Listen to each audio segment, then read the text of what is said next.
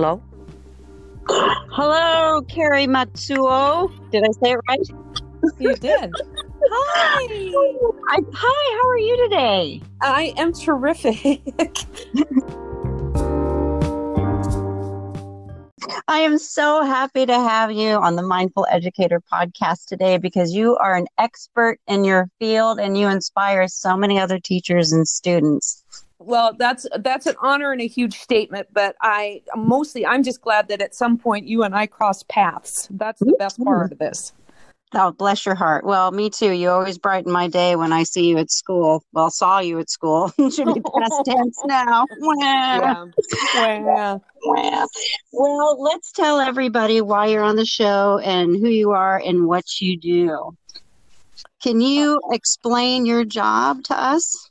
Sure. It changes a lot, which is one of the best things that I like about it. So I am technically called a graduation mentor at Beaverton High School, Beaverton, Oregon. Mm-hmm. Happens to be the high school where you work and where I graduated from back in the early 80s.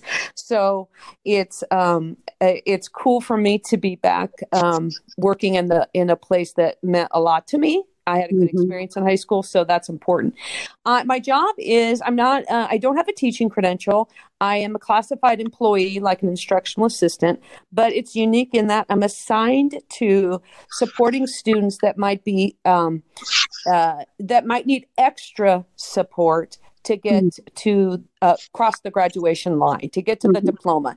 And so sometimes that is, so I say a lot, this is a typical day. Okay, I'm helping you file a FAFSA, or I'm helping you log into something on the computer because it's funky on that you need to get done. Or we're looking at bigger pictures and trying to connect you with someone that can get you meals or a place to sleep. So it's big things and it's little things when it comes to supporting students. Right. And every day is different. Every hour would be different for you, right?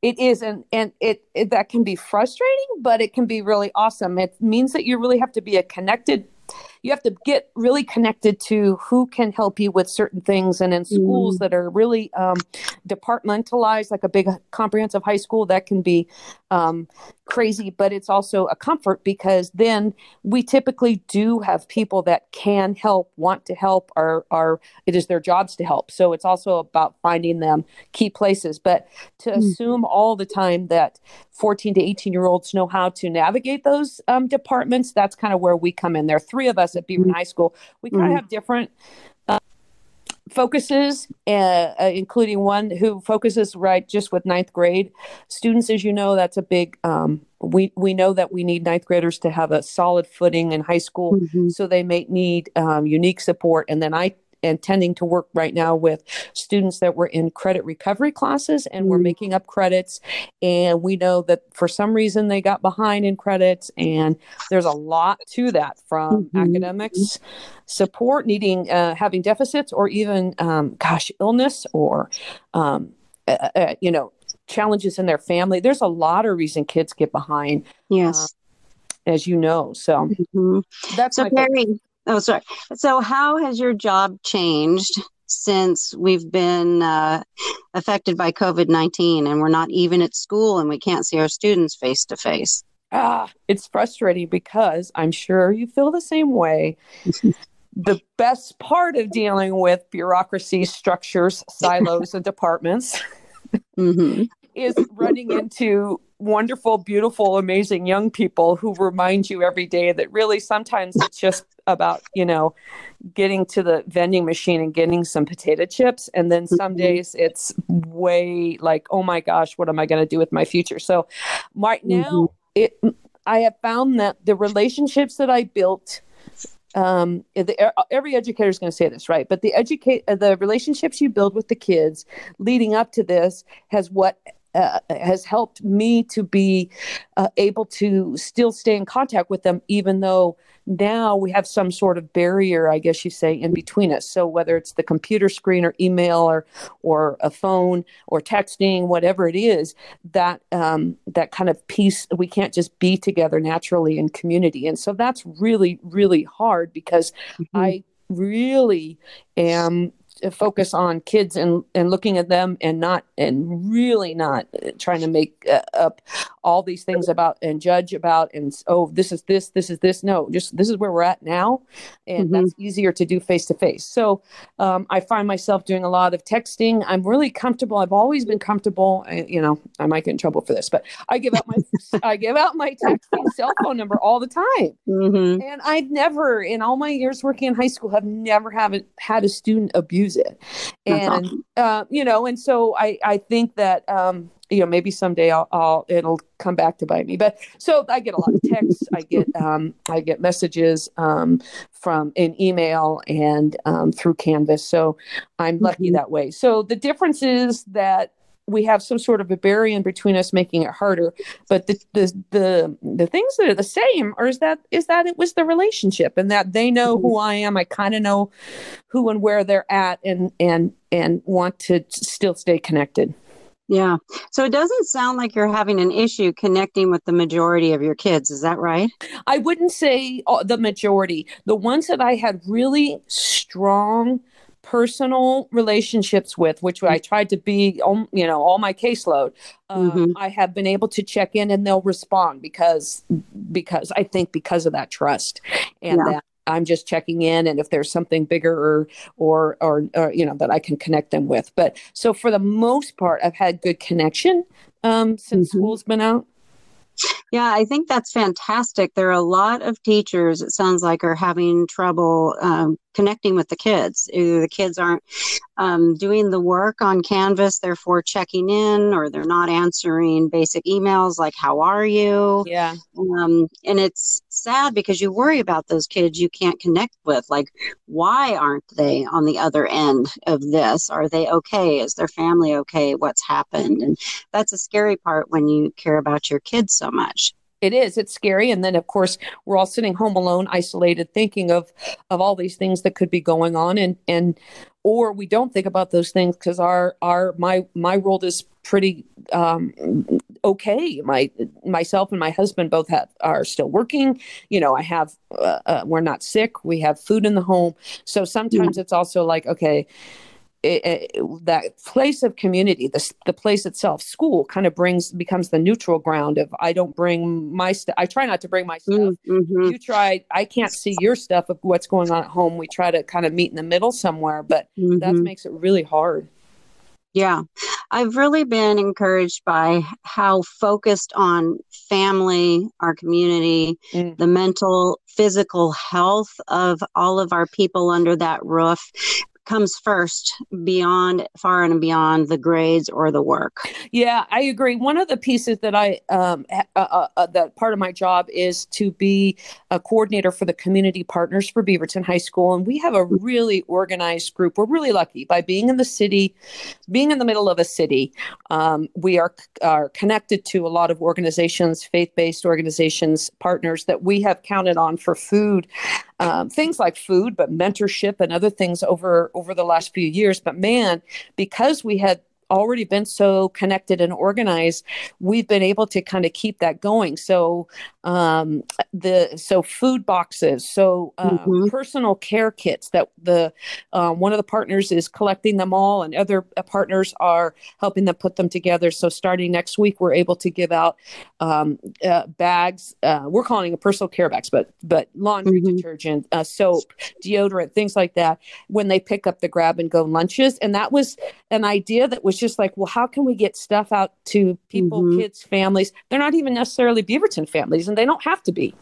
Yeah. But they're our community, right? They're our neighbors and they're our folks. So they're more than welcome. So that's going to start next week. So I have been doing meetings and working on things like that for community partners. But man, nonprofits, this is what they do. This is their bread and butter. And our bread and butter is teaching and learning, and we're providing other services. And it's good to have other partners to lean into to help with that. Oh, yeah. I mean, in a sense, even though Beaverton can be a very challenging place to work because of the extensive difference in demographics and socioeconomic and cultures, it's such a blessing to have all those things. And because we have such a high free and reduced lunch, we've needed all those community partners that you've mentioned for so many types of resources that it was almost a built-in safety net. We just had to put the pedal to the metal and really amp it up. Yeah, that's a perfect way to say it. I mean, we had been giving food over 150, I think, bags of food at Christmas, over winter break, and then over spring break for families that were either homeless or we knew had a need for that food. So the systems were already in place. Yeah. Yeah. And it really gives me hope that we'll come out of this better people, a better society. And we know things like this either bring out the best in people or the worst in people, or the best in a society and community or the worst. And I still think the best far outweighs the worst. Yes. And this will just make Beaverton High and our community, like you said, a much stronger, closer knit community. And even if you and I are in a situation where we have food and our utilities and things that we need to get along, our hearts still ache and reach out for those of our students and families that may not have those things. Totally. And on a day-to-day basis, that's what we as a group, as a team, as a school, we like to try to do all of those things, but we all know that the day-to-day, especially for you as a teacher, with the kind of the things that need to get done and the time schedules and things like that, really prohibit sometimes just stepping back and looking at, are you okay? I mean, when was the last time we focused on something that was just like, hey, are you okay? Right. Right. It's too bad it took something like this to make such huge changes in the way we see and do things. But as long as we come out better for it, it won't be for nothing. And that's really what I think about, is all the poor families and people who've lost somebody to this awful disease. Is we can't let them have died in vain. No, exactly. And one of the best ways to honor them, of course, is to make sure that the next generation, the young people, are not only not forgetting about it and learning about it, but still being able to grow into what their future personhood is, and be there to support them, because that's what we all love to do. That is our bread and butter anyway. And there are other people that are worried about getting toilet paper on the shelves, and thank goodness our job is to worry about kids and figure out systems to still help them.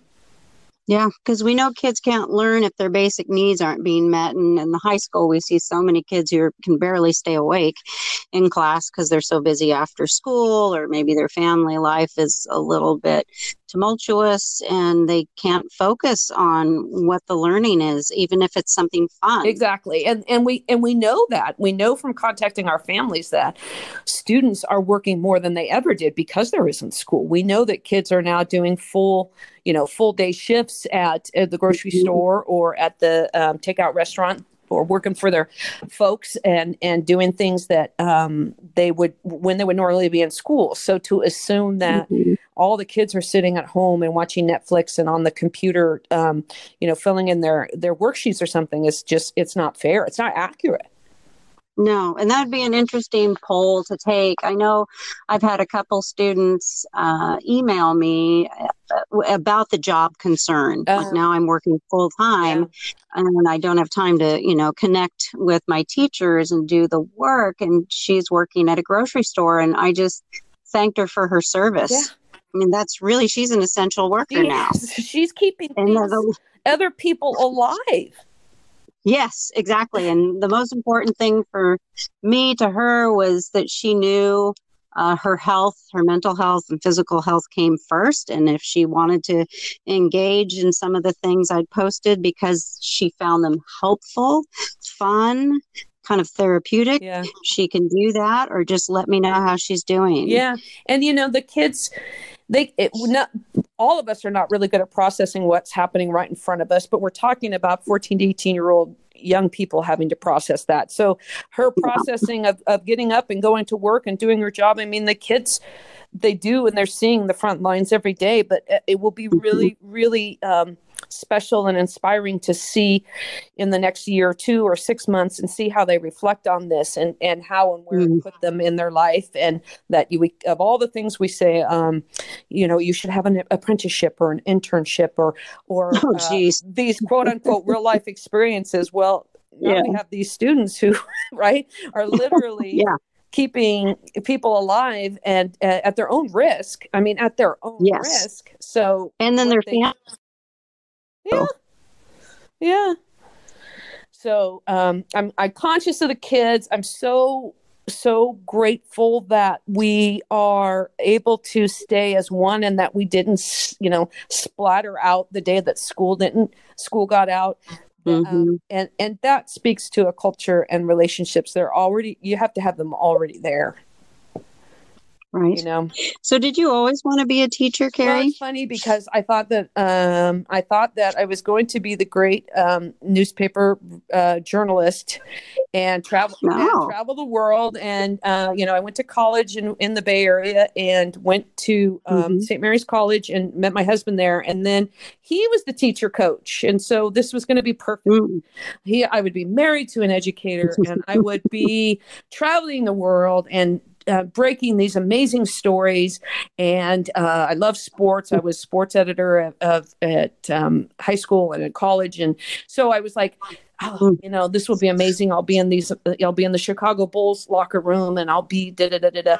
So instead, I'm spending Friday nights watching the football game that he's coaching at high school. Right. And I'm spending Saturday nights at the 8th grade dance, and I'm spending right. So I began to really fall in love, not only, obviously with him, but what he did and what we did, and really began to see that as something that we did together. So I never really got a teaching credential. So I've done different things. I've been hovering around schools, you could say, always all the time. I mean, I have literally done everything. I've worked in the cafeteria. I've done these different things. And then finally, one time I would go on field trips. The principal would call me to go on field trips to kind of hang with certain kids and they don't even get it. Like, well, you don't have a kid in this class. I know. So eventually it's like, I don't know, why don't you have you on the payroll? So eventually that's exactly what happened. So I started working at Rock Creek Elementary as an IA in special ed, and just loved that. Loved the kids. Just went to, we love going to their soccer games, and we just love all that. We love that piece of community and young people. And then the hours got cut at Rock Creek, and I went over to Westview, and that's where it kind of opened up my whole eye. I thought, everyone's like, the high schoolers. Oh gosh, what are you going to do when they talk back to you? And I was just like, you mean we don't have second graders that talk back to us? That know more than us. And it's just like, God, I really was shocked that people would be, I don't know. They were just like, I could never go to high school. Really? You have one? One lives in your house? I mean, so I ended up really, really, really taking to high school and the young people and kind of where they're at, and people are like, and I'm like, they can do stuff on their own. Here's the thing. You don't have to help them and remind them to go get their coat. I mean, you're in a totally different situation, but yet they're still young people, and they're still students, and they're still beautiful. And so, and then ended up over at Beaverton. So I'm in education, but not a teacher. Well, you are so inspiring. I don't think you need the title. I mean, it's obvious how much you love kids and what you do, and trying to make their lives more successful. And my next question, I think I could answer it after hearing you talk, but I was going to ask you what inspires you the most about your job, and what do you find most challenging about it? The hope is what is the inspiration. I truly believe, and my husband and I come from this as we look at education, is that the kids are gifts, and that I don't necessarily say you have a purpose for being born. That's like putting my view of what you need to be on them. You are who you are, and I get to be around you while you figure that out. And if you look too deeply into that and start looking at compliance and grading and lining up, and you kind of go, gosh, some of those things are really silly if the ultimate goal is to have a human kind of grow up into an adult human and be change the world or be the world to someone else. So I've always been really, really connected to the kids that are not standing in line. They're not, right away. There used to be this kind of saying on the first day of school, like they would say, what kids would end up with Carrie? And then they would they would know the kids. And those were always my favorite. I mean, the questioning and the asking and the like saying why can be frustrating for teachers. I get that. It's hard to, but what the whole point is to at least honor them and say, that's a great question, or let's work on that later, or you are right, but this isn't the time. Like constantly making sure they know that who they are is not wrong. Sometimes timing. But that's an adult skill and that's an adult construct. So I've just always been inspired by kids that just are being themselves, and not because they're the funny ones or the whatever. It's just that it's okay to be you. And if you want to just play hide and seek for me, or if you think or you want to come in every single day. I have a senior right now that every single day, and I fall for it. I used to fall for it every time. Like I can't figure out why my computer won't work, because every day when I wasn't looking, she's unplugging the keyboard, right? Oh my gosh. I'm just like, oh my God, we're not in grade school, but she's over there laughing. And I thought, you know what? She wins. And I'm like, you can't, I mean, why not? It could be so day to day. So the challenges challenges become that as much as I am paid by and appreciate a system and a structure, it is the system and structure that sometimes make me bananas. And the challenges are that humans don't grow in 90-minute or 30-minute increments, and then lunch, and then a couple more increments. I mean, that's just, it doesn't. And so usually what happens is that I like to really, really, really be known for and give grace to the kids first. And a lot of times people in structures see the structure before they see the students. And so when you cling to that, you're probably going to be someone that I consider challenging. When you start with the students, say, how do we work into this? Or does this also show that they learned this? Or does this also show that they know that they weren't, didn't mean to do that? Or, hey, does it also show that they're a young person and their brain isn't formed? They make mistakes. So my challenges is often other adults, to be honest, in systems that adhere to the system, and that the success and being successful as a human being is based on this structure. And while it might be a good guide and there's some really good things to it, it's just not the reality. Right. And I think you've really hit the nail on the head about the systems and the structure. And I've been thinking for a long time how there's so much pressure, even on our administrators from a level above them. And then there's the community pressure, the state pressure, the national pressure of what education has become and they think should be, which is basically everything to everyone all the time, all day long. Yeah. So we're nurses, we're counselors, if there's an active shooter, we're the frontline person. I mean, we've become everything to everybody. And oh, by the way, if you have time, could you teach math? Right. And by the way, we're going to grade you on that. So by the way, your kids didn't hit that. Okay. So, right. And so that when you really think about that, I think in future generations going to go, gosh, that was just absurd, you guys. That was absurd. Yeah. And I think when you're living in it, sometimes it's hard to stop for a moment and even think this is insane. We should not do this. Right. You know it is because you're so stressed out. And that's the thing I've seen the difference in, I think, in me since we've not been able to be around each other at school is I've always felt like, I mean, school just made me nuts for the same reason as you. And I'm there because of the kids and I love them dearly. And I just see them all as like, you know, when babies are born and all they are is opportunity and potential. I still see our high school kids that way. You know, they're just full of undying potential, and we're killing each other in these 30 to 90 minute periods running like rats, and we don't even know which way is up anymore. You know, then we tend to, because then we need, like you said, from the levels on down, we need them to perform to this task. And then when we look at it and go, oh my gosh, this is what we've broken it down to, that you have to do this to show this. That what teaching and learning has come down to. And our really good friend, Shanna Derry, you know, at Beaverton High School, I've really enjoyed getting to know him this year because we have a class together. And he's talked about school as this place where, why aren't we just spending the day taking things apart and putting them back together? Like, and math to document it, and language and arts, and to talk about it, and you know, and to communicate about how you would do it and the science behind it.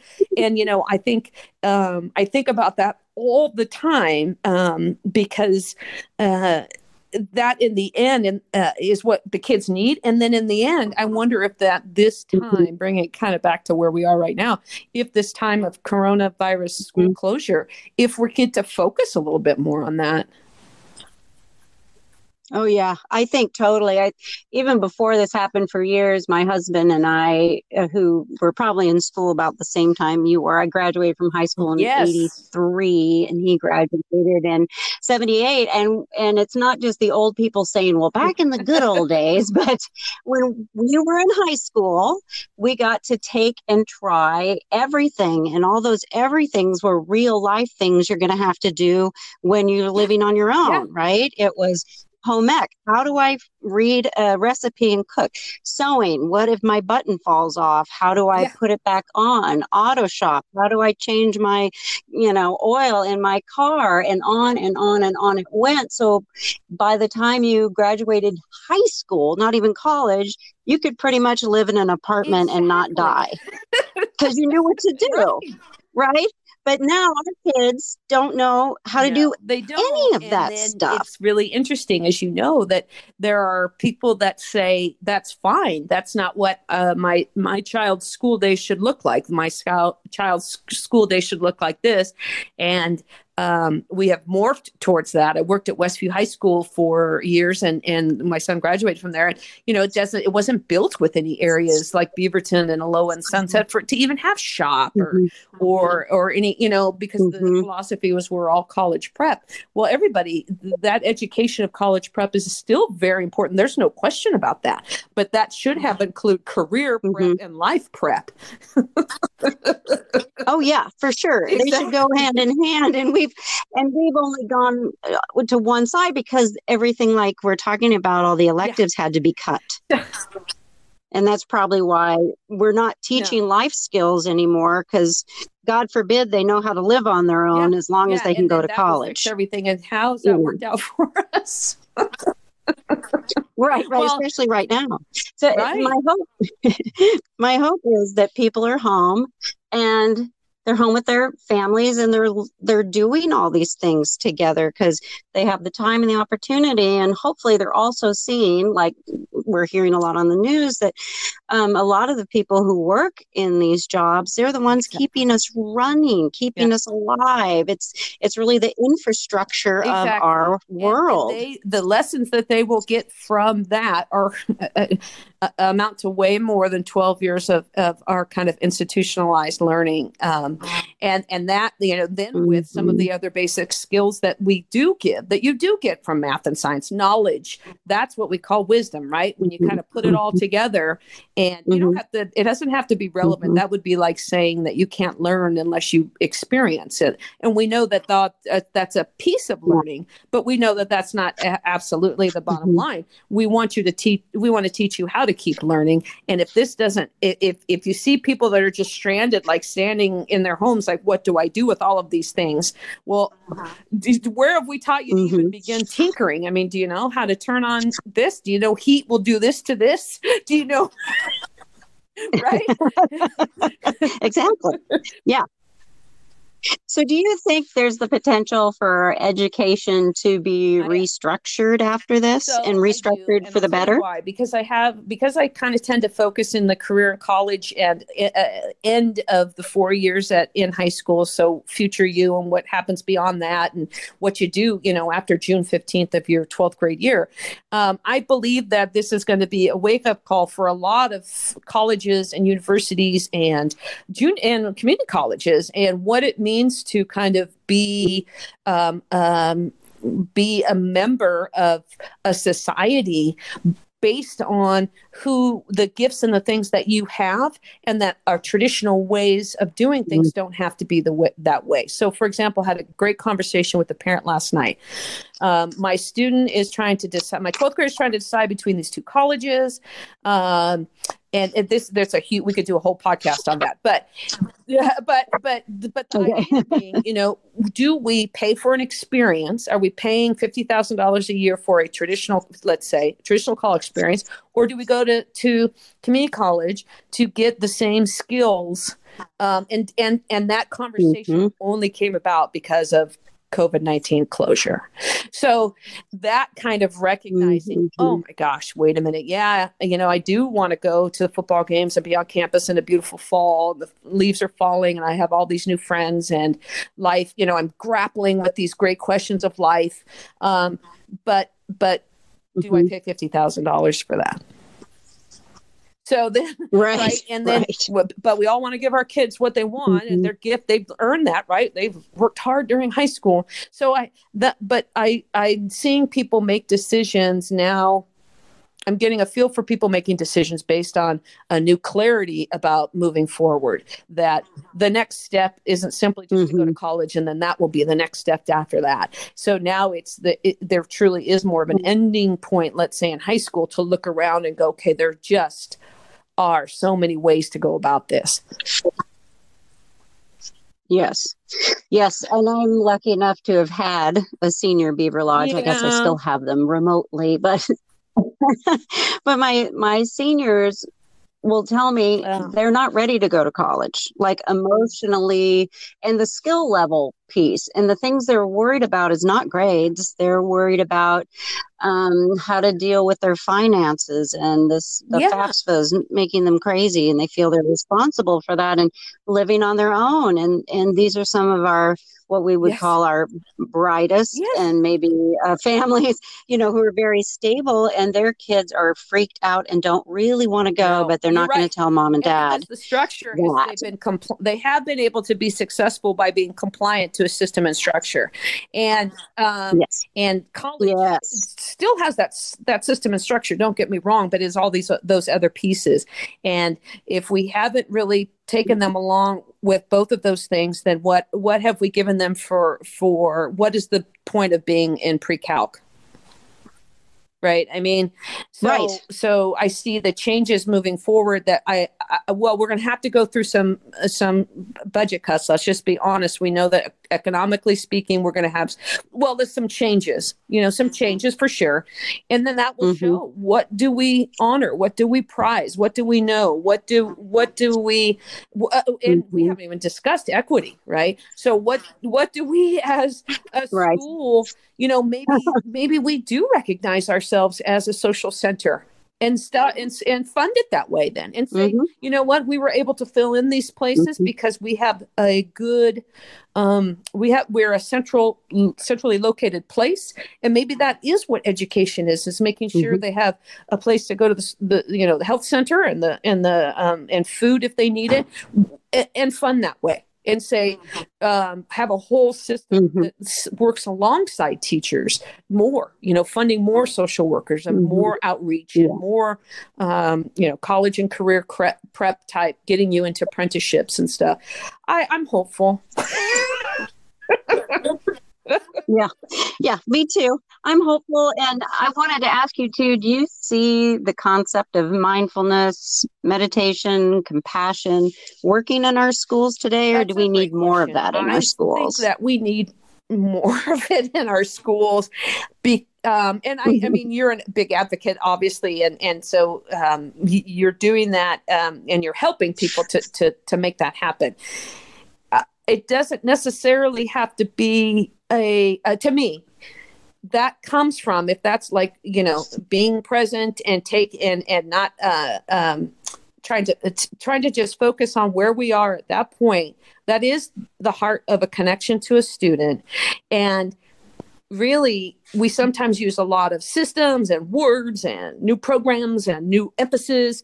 But the bottom line is the mindfulness is being present with another person, and that person, what they are and what they need at that point is what we do. That is what we do. That's the heart of what we do.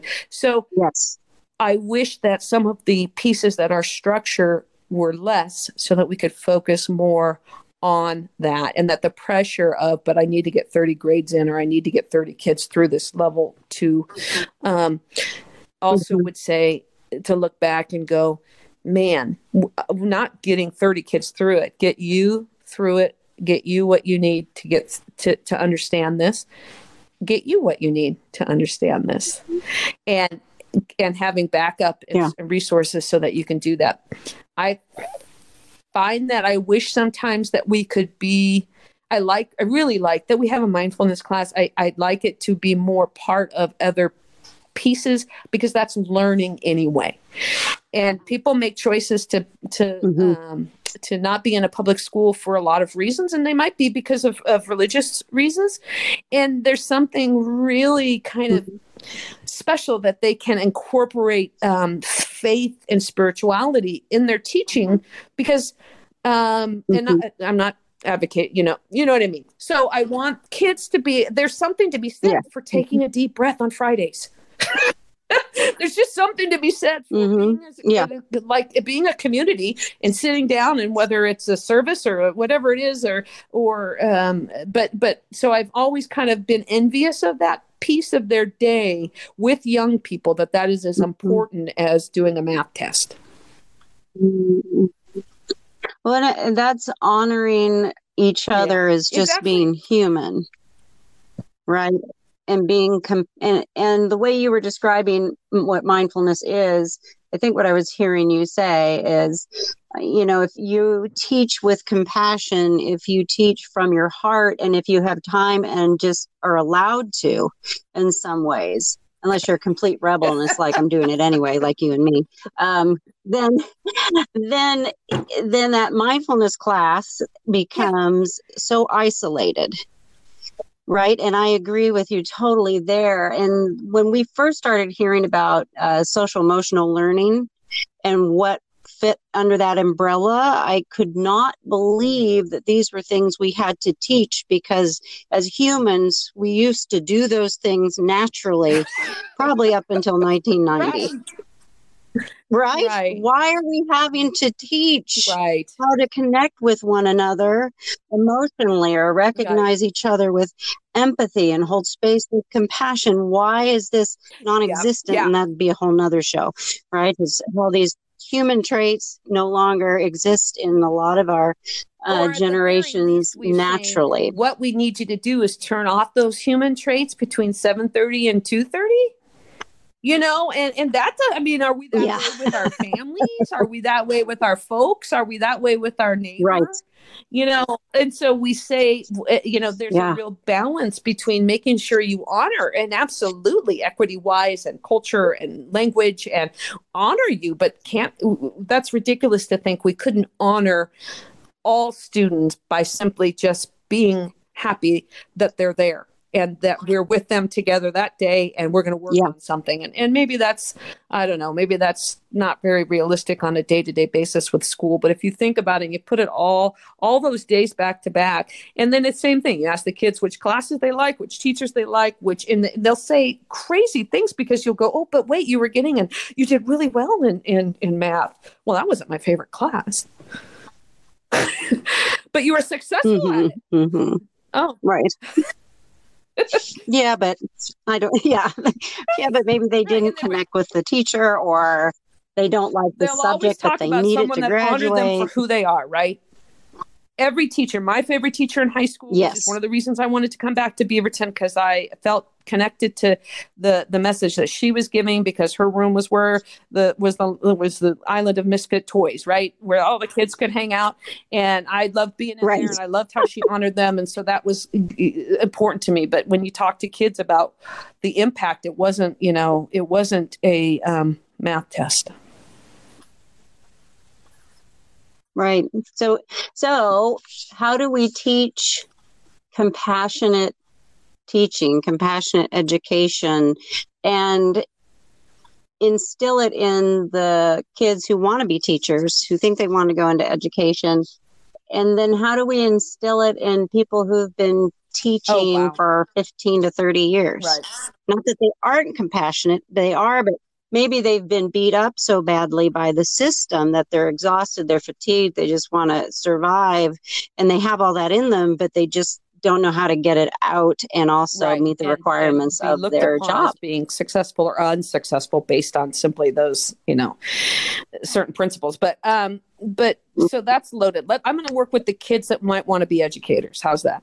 So a lot of times kids, and this is a passion of mine as well. Our son is now working in special education. His girlfriend's a special education teacher. I mean, it might be the family business. And that's okay because seeing what young people want to do as far as being, why they don't consider being a teacher or an educator, is because of their own experiences, right? We always say that. We ourselves don't necessarily do a good job of showing our jobs as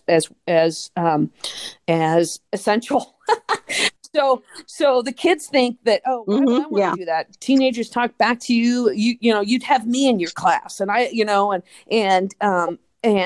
go, and I always say, yeah, but I was also in someone's class. So I know you have newer toys, but we were still passing notes and making fun. And no one is saying you can't like school, but also be a teen. No one is saying that. Right. And we were, you kind of like look at them and go, we were kind of doing the same things. And man, we were probably doing way worse, Mary. But right. But I want them to look at the profession, not as like all these systems of things to do, but all these people that you get to be in their lives. And when they get into, Shelley Scott's running a fantastic program at Beaverton for cadet teachers, as she calls them. They go over to Vos Elementary School and they work with students. She's got so many boys in that class that she said, you wouldn't believe this. They're different people. Their faces light up when they're around young people. They have their gifts can come out, whereas they're always kind of looked upon in a certain way. The kids don't look at them that way, and so they have new life. And so for teaching compassion and teaching mindfulness is about just honoring who you are, so you can honor that in other people. And kids know, it. Kids know it. Right. They see it. They know, and they know. They're very smart. They're very smart. And I think the compassionate piece is if you can look someone in the eye while they're talking to you and not interrupt them and allow them just to say whatever it is they need to say in that moment, holding that space for them. Exactly. They know. And young people tend to do that for other young people in many ways, because they're not trained yet to provide the answer the minute the talking stops. Like they're like, oh yeah, I like that song too. Mm-hmm. I don't have to tell you that I saw it in this movie in 1983. And I remember, gosh, that's cool. Right? They don't. Mm-hmm. Yeah. And just acknowledge that I was heard. Yeah. The hardest part about being not together, the thing I think about all the time is that the kids are really connected to each other. And the piece that we can say over and over again, like, these are the right things to do. This is how we do this. This is why we have this rule. But the bottom line, why didn't you read your email? Well, who they're connected to is each other. And really, when you're in high school, I mean, what is more important than your friends? I mean, you see it. Kids are, what are you upset? Oh no, I'm okay, but my friend is having a really hard day. Or her dad walked out last night. Da da da da. They feel it, and that's the same. I think they fear being a teacher, not because they fear that like they can't be a part of that. That you have to go, okay, but now everyone sit down, and they're not like that. Yeah. Thank God, Mary. No. Yeah. They're the best part. I miss them so much. And it's almost hard to, when you teach in a relational way, right? When you partner with your students in a appropriate way is what I'm saying, but you're partners with them. You're not the one who's just dispensing info and you want them to regurgitate it back up and, okay, I'm done, next class. But it's always, I wonder how they're going to come in today. I wonder what their needs are today. I wonder how they're feeling today. And then partnering with them, to me, I use band as just the vehicle to help support and nurture whoever walks in my room. It doesn't, that's what it's for. It's not about winning the contest and all that and having the brand new instruments and all that stuff. It's about the kids and what does it do for them and how can I help them? And so that's the part I miss is I can't see their little faces and connect with them and have these conversations. And it is very isolating right now, even for teachers. On Twitter it was so, I retweeted, it was so funny, so cute. A teacher was saying, here's how I have my Google Classroom office hours, and I'm in the Google Classroom from, 10 a.m. to 11 a.m. And one student comes in and pops in, it's kind of the same student all the time. And I asked her, does she do all the office hours? Yeah. Oh yeah, I do. Because, the teachers are so lonely. No. Are you there? That's great. We are. Why don't we wrap up with a couple of questions, and we'd love to have you back on the show to talk about more of these topics, which are really deep. There's so much to them to unpack. So that was great. So my final question for you would be, if you had a magic wand,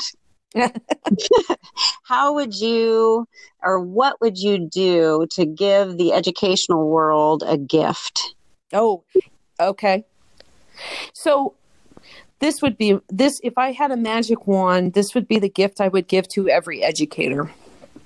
It would be some sort of eyeglasses that would be from which the student's perspective is taken into account in the words and actions of our daily lives, of our school lives. And what I mean by that is people, oh, you have to have an equity lens. Yeah, I think that people in general are trying to be better about things, but they just, because it's a mandate. And so the lens that I would magically put on is say, and we're learning, we're getting better as educators, but to have those glasses on that right away would say, okay, this makes sense, but right away it would show in the corner, in the upper right hand corner, this might not work on this day for this people, for these folks, and this is not how they might see this. So my magic wand would deposit a pair of glasses with that lens of seeing truly what school is like from a student's perspective. And that could be everything from equity and being culturally responsive, but it can also be like, do you realize you just gave 16 directions in 1 minute? To a 15-year-old. I mean, so sometimes I just want to go, hey, hold on. So yes, we're trying to teach skills and time management and working through and getting things done. Make your plan, work your plan, plan your day, work your. We get that. We're prepping, right? Yeah. But really, what you just said, I've sometimes been a guest in classrooms when I'm helping a student, and we look at each other, and I'm like, I don't know, and it's not like a fault of the teacher, right? The No. teacher has it perfectly in his or her head how this is going to work. You're right.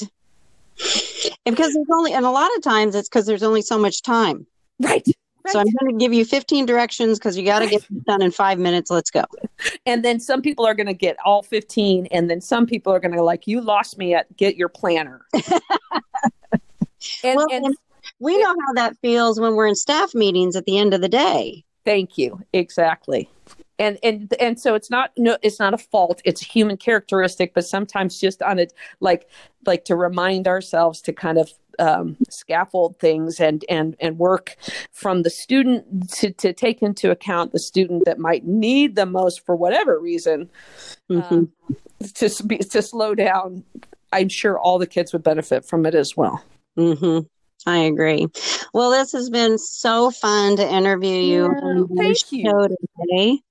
Well, you're welcome. And I hope you come back and we can pick another topic and see how things are going in a few weeks. I would love to just connect with you again, either way. And I think that I really want you to know how much you're appreciated for your lens and your work at school. That is kind of, sometimes everyone wants it to be side by side with our school work and our goals as a school. But the bottom line is it's a cultural piece and it's about who we are. And that mindfulness is that presence and that honoring is just who we should be doing with young people, what we should be doing with young people every day. So thank you. Oh, well, thank you. I appreciate that very much, Carrie.